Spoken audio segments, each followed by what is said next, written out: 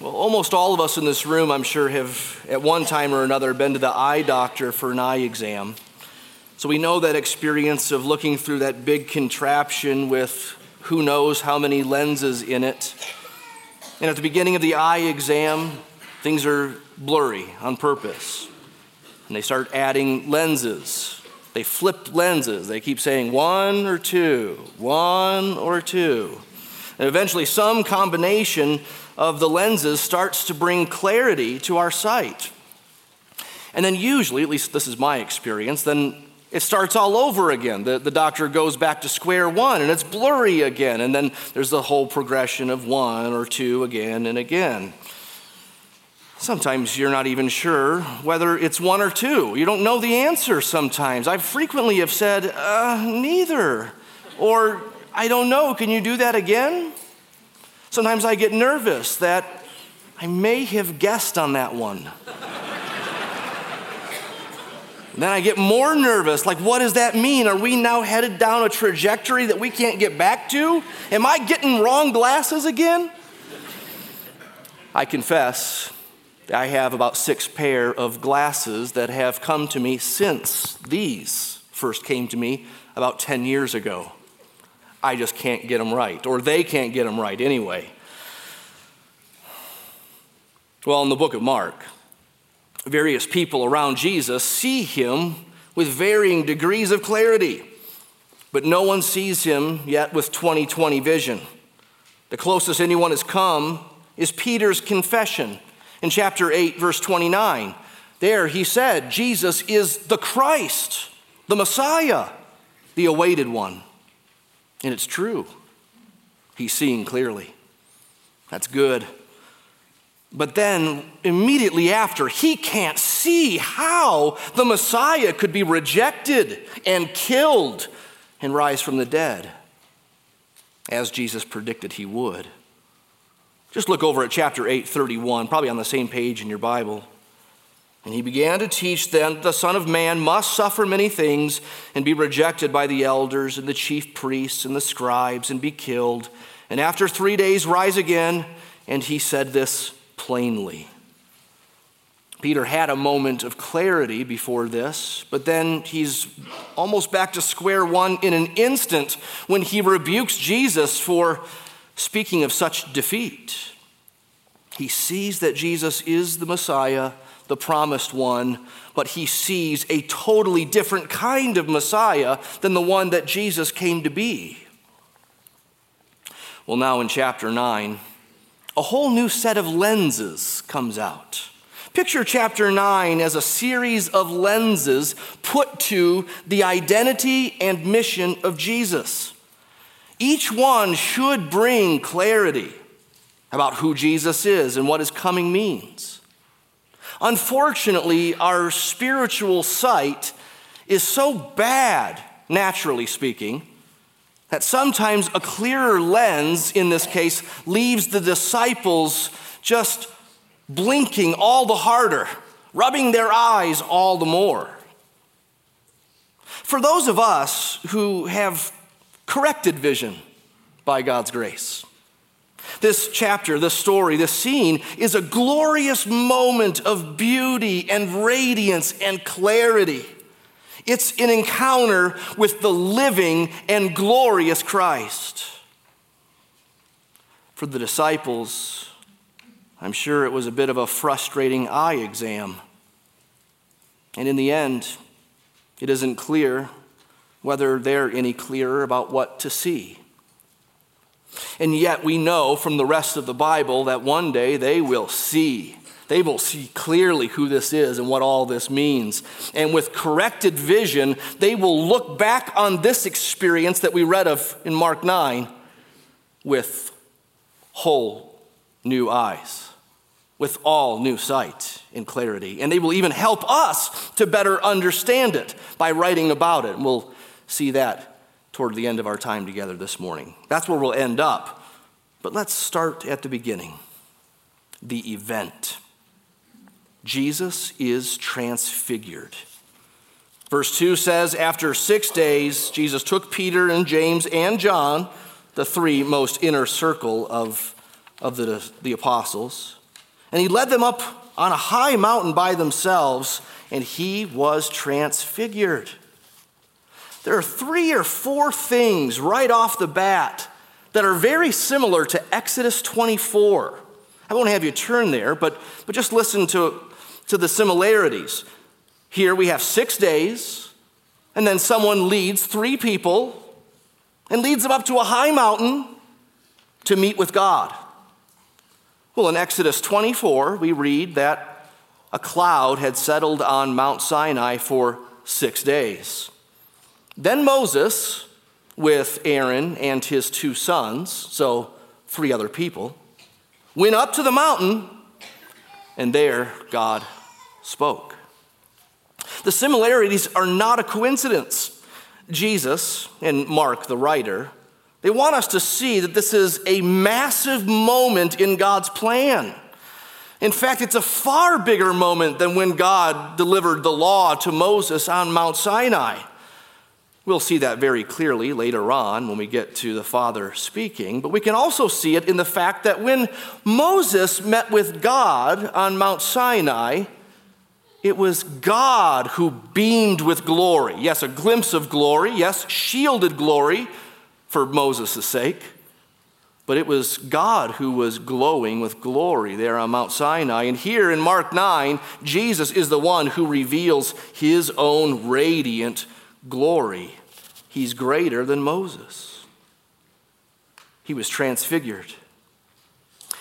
It's only one sentence, the second half of verse 2 and into verse 3. The transfiguration is described in one sentence. He was transfigured before them, and his clothes became radiant, intensely white, as no one on earth could bleach them. That word transfigure or transfiguration, as you might have as a heading in your Bible, that's familiar to most Christians, but only because it's in the Bible. That's not something we commonly speak of in everyday speech. But even if you're not a Christian and if you're not familiar with the Bible, it should be fairly obvious what it means. It means his body was changed. He was transfigured. His figure was changed. In fact, the Greek word metamorphothe sounds familiar, doesn't it? Yeah, it's where we get our English word metamorphosis. Jesus, in this passage, morphed. And it changed his clothes, or the glory shined through his clothes. His clothes were radiant and intensely white, impossibly white. They glowed, no doubt. Again, these aren't special clothes or different clothes. It's that his glory beneath those clothes was shining through them. It sounds similar to Daniel 7, where the Ancient of Days, that's God himself, he had clothes which were white as snow. Amazingly, this jaw-dropping event is so briefly described for us. We would love to have more detail here, wouldn't we? I mean, Peter and James and John, they saw this firsthand. We would love to have them describe it with as many words as possible, perhaps. Even better, we would love to have a photograph of this, preferably HD, and a video would be even way better. But we're given just enough for us to know that this is something like God revealing a glimpse of his glory on Mount Sinai. Something like that fourth figure in the fire with the 3 Hebrew children in Daniel 3. Remember that story? The Babylonians threw the 3 Hebrew children in, and then they looked into the furnace and they saw a 4th one, and he was real shiny. That's what the VeggieTales version says. He was real shiny.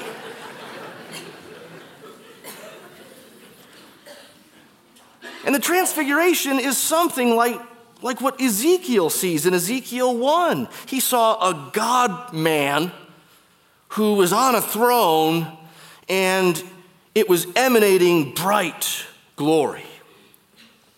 It's a glorious scene. Then appeared Elijah and Moses, and they were talking with him, verse 4 says. Incidentally, Luke's account of this tells us what they were talking about. chapter 9, verse 31 of Luke. They were talking of Jesus' departure, which was about to take place in Jerusalem. In other words, his death.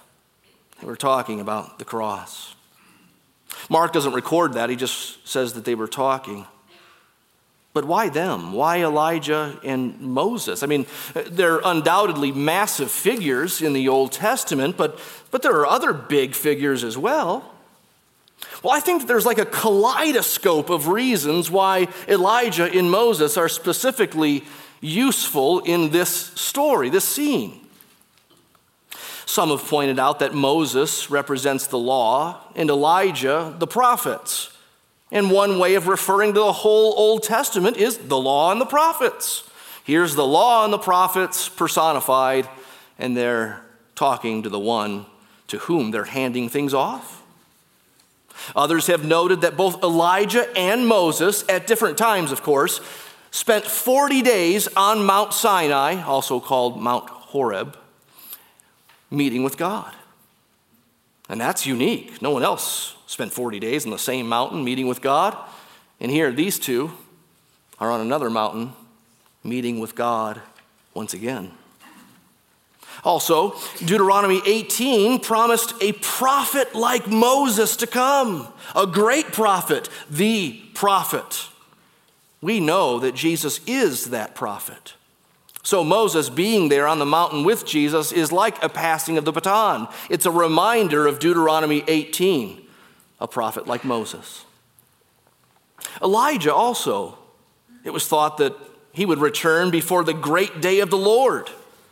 And that comes up later on in Mark 9. We'll talk about it more then. But suffice it to say for now, if Elijah shows up and then disappears on the mountain with Jesus, then there can be little doubt that Jesus isn't Elijah, which many people in Jesus' day thought.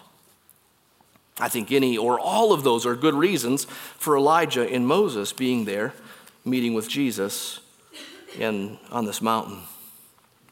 Now, before we go further, I want us to grasp or try to grasp some of the significance of this scene. We will understand more significance when we work our way further into the passage this morning, but we should stop here to ponder what it signifies all by itself, the event. I can think of 5 rather quick observations that this scene signifies. And we can move from simple ones to more profound. 1, Elijah and Moses here are validating Jesus' ministry and words. They are validating Jesus' ministry and words. It's really hard to pit the prophets against Jesus or the law against Jesus when Moses and Elijah are there apparently supporting Jesus. It'd be one thing for me to say that I'm gonna run for president in 2016. It'd be something altogether different if at my first press conference, behind me and patting me on the back was George Washington, Abe Lincoln, and JFK. That's something, isn't it?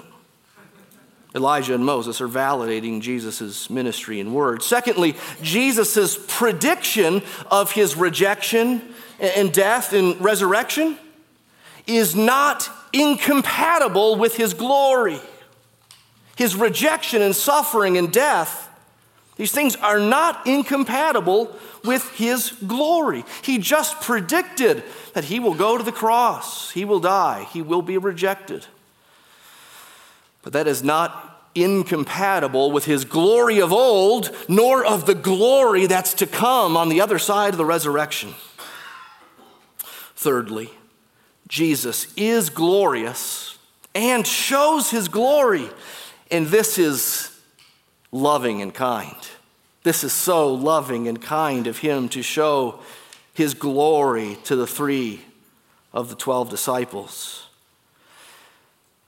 Think of the transfiguration here, not just in light of Jesus' promise that he's going to the cross, but also in light of his charge to the disciples that they also take up their own cross and follow him. They're following Jesus to his cross, and thereby they are walking into their own lion's den. They will need this vision of glory planted firmly in their minds over the next few decades that they have on this earth. They will need this vision planted firmly in their minds when they face fierce opposition to the gospel and die a martyr's death. Fourthly, the Transfiguration shows us that Jesus is divine. He is a man who is also God. He did not put on glory when he shone so brightly here in Mark 9. His glory was exposed. The veil of his flesh and the veil of his coming suffering was pulled back just a bit to show the glory that was inherently there. And fifth, Jesus leads sinners up into heavenly places. Jesus leads sinners up into heavenly places. That's something we should conclude from this story. You might think that sounds like a stretch. It's not explicit in the text, I know, but hear me out. A mountain, oftentimes in Scripture, has heavenly connotations to it. When God supernaturally meets with or reveals himself to his people, he often does it on a mountain. And not because he's a nature sort of guy. It's not because mountains just have this extra spirituality about them. Or because they're more private than other places. No. It paints a picture of being brought up to God in an age where there aren't trams or rockets or helicopters or planes. Being brought up to God and him coming down to us. The thick cloud that often appeared in moments like this represented God's presence. So Jesus brought Peter, James, and John, sinners like us, up into God's presence. So Jesus was transfigured. His glory shined through his clothes, radiating them. Moses and Elijah appear and talk with Jesus. How do you respond to this if you're there? What do you do next if you're them? And as you're thinking about that, maybe recall other times in Scripture when God's glory was powerfully, supernaturally revealed. And what was the response of those who saw it? God showed Moses a glimpse of his glory in Exodus 34. And it says, Moses bowed his head to the earth and worshiped. Ezekiel got a huge window into that heavenly, divine throne room. And when I saw it, I fell on my face, he said. Isaiah saw a vision of the throne room of God in Isaiah 6, and he said, "Woe is me, I am undone." Well, in verses 5 and 6 of Mark 9, we come to their response, at least Peter's. Secondly, the response, Peter speaks. Verse 5, Peter said to Jesus, "Rabbi, it is good that we are here. Let us make 3 tents, one for you, and one for Moses, and one for Elijah." Now, before we're too hard on Peter, let's at first try to see this through an optimistic lens, as much as possible. It was indeed good that they were there. It is good that they're there. I'm thankful that they were there, that they saw that, and that it was later recorded for us. Peter probably wanted to prolong this experience, and that's why he suggested making tents for the 3 of them. He's saying, let's not rush off this mountain. This is special. Let's set up camp. Let's stretch this out. Let's do this thing for as long as we can. Perhaps Peter was suggesting that they should memorialize this event, set up structures that would be permanent memorials for this event having happened. And that's something God's people have done many times before. They build an Ebenezer, a memorial. Perhaps Peter had in mind the Feast of Tabernacles. That celebrated God's presence with his people in the wilderness when they traveled in tents. It was celebrated yearly, probably not at this time.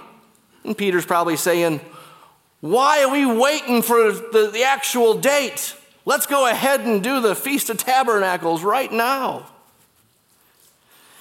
Any of that could have been his thinking. But there's good reason to think that Peter was not quite so reasoned in his thinking when he said what he said, whatever he was thinking. You see, Mark, the narrator, tells us in verse 6 how to understand Peter's response. For he did not know what to say, for they were terrified. We all know from experience that some people, when they're nervous or afraid, they get real quiet. And other people, when nervous or afraid, get real chatty, and often about nothing important, right? Well, Peter is obviously the latter kind. He's terrified, and he blurts out the first couple things that pop into his skull. Great to be here. Let's make some tents. Okay. That doesn't look like a terrified reaction, but Peter's just that kind of guy. They were terrified.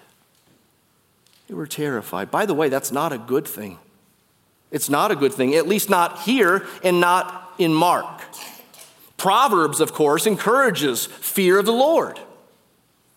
Peter, in 1 Peter, he tells us bluntly in one sentence, fear God. But in Mark's gospel account, fear is always a bad thing. It's always contrasted with faith. So Jesus said back in chapter 4, why are you so afraid? Have you no faith? You see, one comes, the other one goes, and vice versa. I could show example after example in Mark of how fear indicates a lack of understanding about who this is and what this all means. And the word terrified here in chapter 9 is an intense word in the Greek. They weren't just afraid, but literally they were afraid out. That's not a saying in English. But freaked out is, they were afraid out. We don't speak like that, but we would say they're freaked out. And we shouldn't be freaked out by Jesus. Though that's not a problem for most of us. I think most of us have the opposite problem. For most of us, we're all too familiar with Jesus. Maybe even bored with Jesus. Or, better, mildly amused by him. Or still somewhat interested in him. On the one hand, it's wrong to see the transfiguration like Peter, James, and John do, and tremble and shake like you're the lion entering the domain of the Wizard of Oz.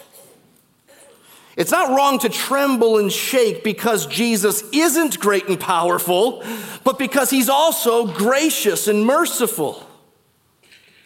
On the other hand, it's also wrong and possibly even more dangerous for us to read the Transfiguration and yawn.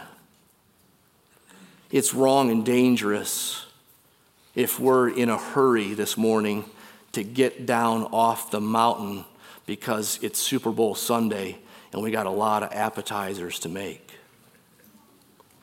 God help us to be properly awed by Jesus and to be hungry to see his glory. Before we move on to the next point, don't forget two elements of Peter's response that were the least positive and the most telling of what he said. He addressed Jesus as rabbi, teacher, an understatement. Secondly, he suggested 3 tents for 3 prophets. He wanted to honor them equally. after that, another lens is dropped before our eyes, well, and our ears, to mix metaphors. Thirdly, the interpretation, God speaks. Here's another lens. Verse 7, a cloud overshadowed them, and a voice came out of the cloud. This is my beloved Son, listen to him. The problem with what Peter bursted out is that he apparently thought that Jesus was only on par with Elijah and Moses. Perhaps he thought he was doing something good, maybe even elevating Jesus to the lofty level of Moses and Elijah. I mean, this is the elite of the elite. Of all the Hall of Fame, Jesus, Elijah, and Moses are in Peter's top three. But God does not think so. God's declaration has three parts to it, and each part has a separate Old Testament passage in view. This is fascinating. More accurately, it should be translated, this is my Son, first part, the beloved, second part, listen to him. You see, three parts. This is my Son harkens back to Psalm 2. Where God said first to David and then by extension to Jesus, you are my Son, I will make the nations your heritage. Of course, Mark also has told us that Jesus is God's Son in verse 1, and in the baptism of Jesus, a voice came from the sky and said, this is my Son, you are my Son, literally, with you I am well pleased. He's the Son, and it goes back to Psalm 2. But then he says, this is my Son, the beloved. In Genesis 22, God spoke to Abraham about his son, Isaac, and he called him your son, your beloved. The beloved son. It was right then that God gave instructions for Abraham to sacrifice him. Interesting, isn't that? This is my Son, the beloved, listen to him. Well, this harkens back to Deuteronomy 18, that God will raise up a prophet like Moses one day, and it is to him you shall listen. Listen to him. Don't you think that Moses and Elijah are on par with my beloved and only Son? And listen to him. Hear what he says, follow what he says, believe it, and obey it. One powerful and clear declaration from the Father, standing on three different Old Testament foundations. And if that wasn't clear enough about Jesus' utter uniqueness in God's plan, we're given a visual cue immediately after. Verse 8. And suddenly, looking around, they no longer saw anyone with them but Jesus only. Yeah, Elijah and Moses are vanishing away. They're gone in an instant. And Jesus remains Jesus only. Well, another couple of lenses have been turned on and put on Jesus while they've been on the mountain. Things should be getting clearer for the disciples in this process, or at least the three that were with Jesus. And as they descend from the mountain now, you might expect that there'd be this glorious aha moment, glorious celebration, dots being connected, light bulbs going off, even exploding. Or at least a greater understanding that this kind of Messiah who glows with glory and meets with Moses and Elijah and gets affirmation from the Father that he's the only Son, this kind of Messiah, he can be rejected, he can be killed, and it'll be just fine. The Father accepts him, and he can be raised. He can do whatever the heck he wants. And he'll do whatever he says. You'd think that would be a conclusion they might draw, but what is their conclusion? Fourthly, Their conclusion? More questions. More questions. I'm struck by the number of questions that they ask as they walk down this mountain with Jesus. Right conclusion seems so closely in reach, if not painfully obvious. And as they're walking down the mountain, Jesus continues to bring more clarity, in fact. And yet, their remaining questions are the dominant theme. See verse 9? As they were coming down the mountain, he charged them to tell no one what they had seen until the Son of Man had risen from the dead. So they kept the matter to themselves, questioning what this rising from the dead might mean. The transfiguration makes no real sense apart from the cross and resurrection. It pointed to Jesus' resurrection. It was a glimpse of the resurrection glory that was to come. It tells that there is no defeat when Jesus goes to the cross because this is the beloved Son. God is with him. And so Jesus says, tell no one what you saw until after the resurrection. It makes no sense until the resurrection has happened. And notice once again, he's telling them that he will die if he says, wait until after the resurrection. They did indeed keep quiet, in part because they had no idea what to make of it. This idea of a resurrection, not a resuscitation, but a resurrection, was just foreign to their thinking. Perhaps they thought Jesus was speaking in parables once again.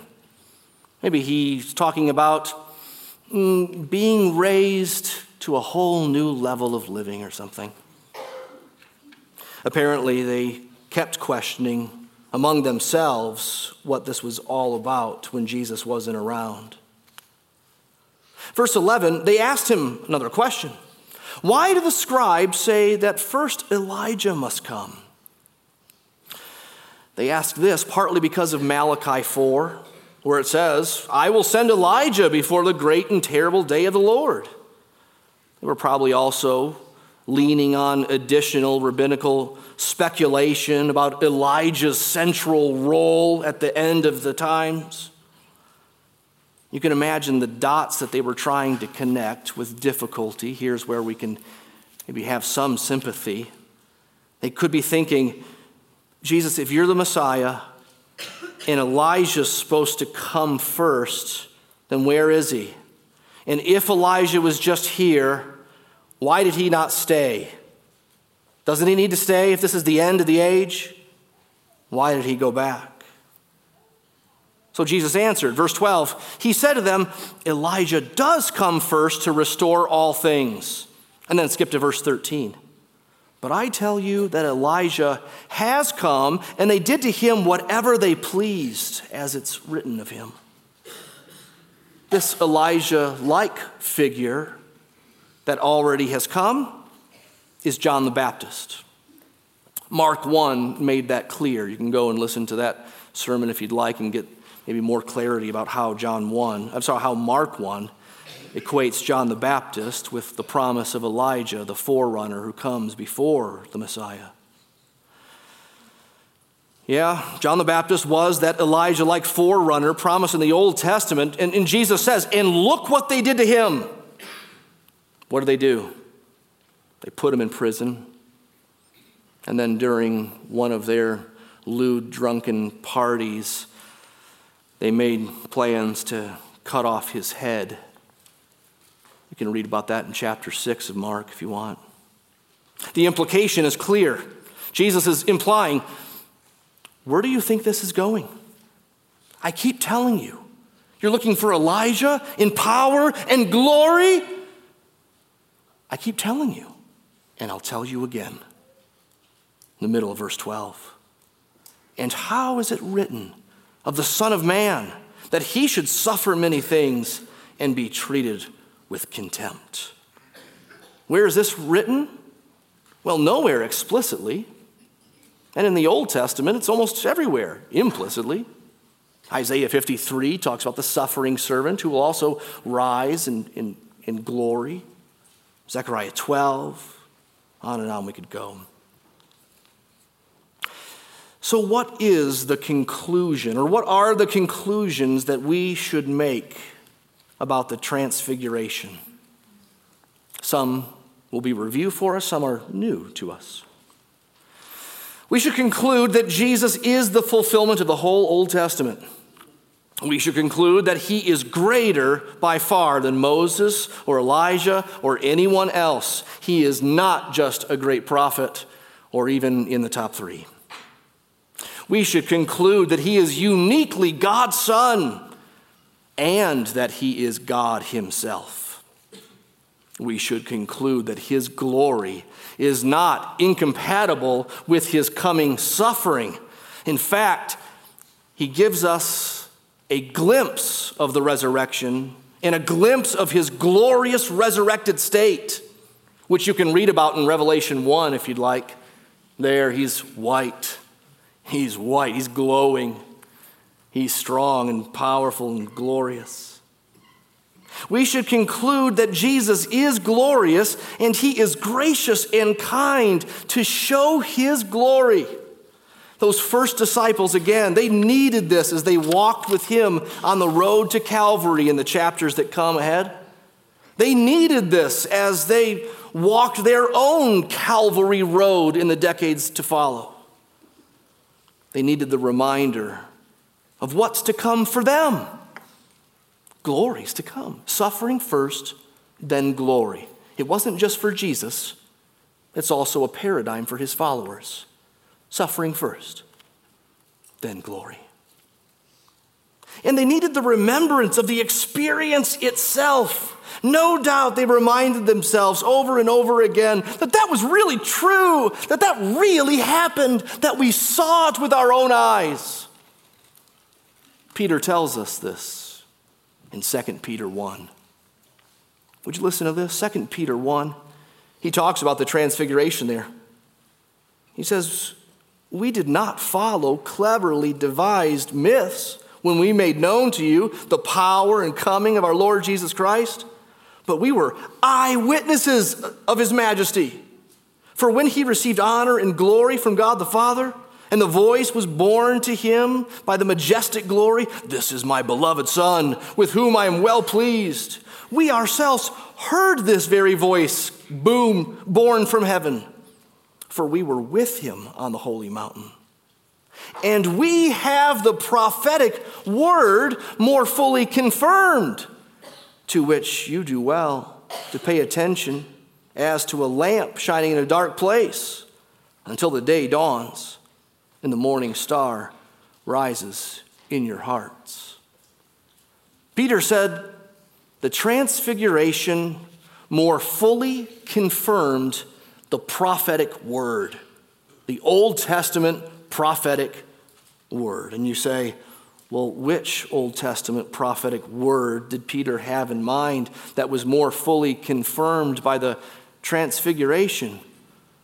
Well, I don't know if you've been keeping track, but there have been 7 different times that I've referred back to the Old Testament based on what Mark is showing us here in the Transfiguration.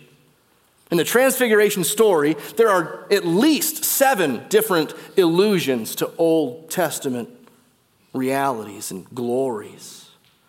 None of them are explicitly prophetic, but they all funnel down in a prophetic way and pointed ahead to something similar but far greater. Therefore, Peter says, we should all the more pay attention to the Word. The Word is coherent. The Word pointed ahead and brought fulfillment. The Word is trustworthy. How do I know? I saw the Transfiguration. How do I know? I heard the Father's voice. Pay attention to the Word. I can think of that as a proper application, a great lesson for both non-Christians and Christians. You're not a Christian? You don't know this Jesus yet? Pay attention to his coherent, historical, glorious Word. This is not merely an ancient document, but it lives, it speaks, it cuts, it's alive. It's God's word. Get to know Jesus through it. He's God's Son. Listen to him. Christian, all the more, pay attention to the word. That's Peter's application to his readers. His application of all this is the word is beautiful and glorious, and it shows you Christ. And so if you weren't around to see it, there were only 3 of us who were. If you weren't around to see it, you go to it. You read of it, whether in the old or in the new. Look and see and behold. See it as a lamp shining in a dark place until the day dawns and the morning star rises in your hearts.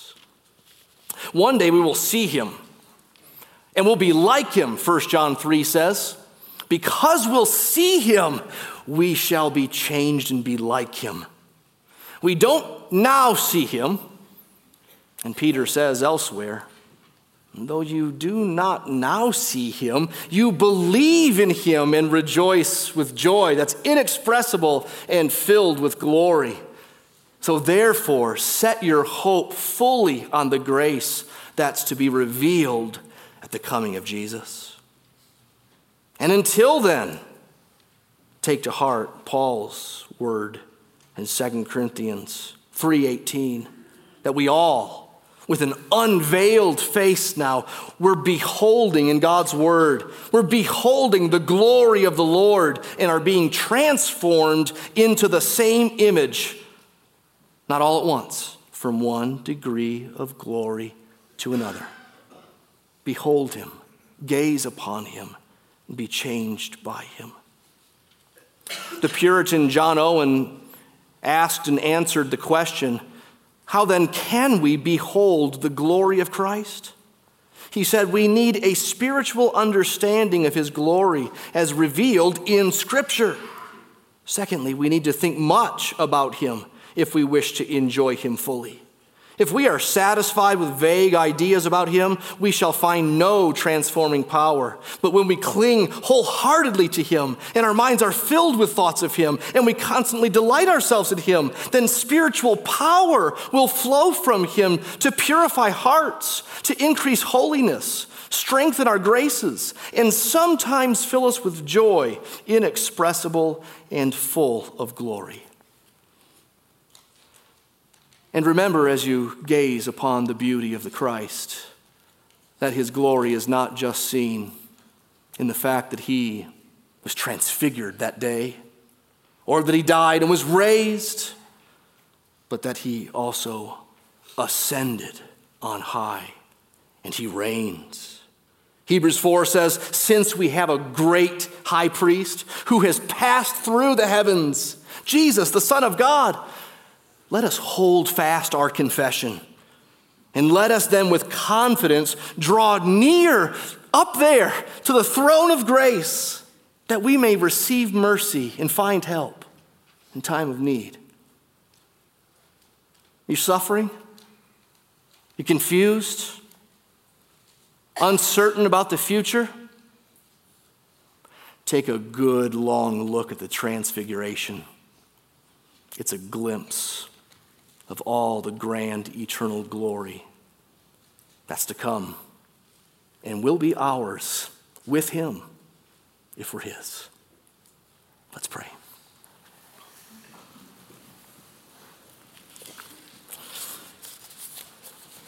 Oh Lord Jesus, we praise you for your lordship, that you're a glorious king, that you're the Ancient of Days, that you're the ruler from Judah.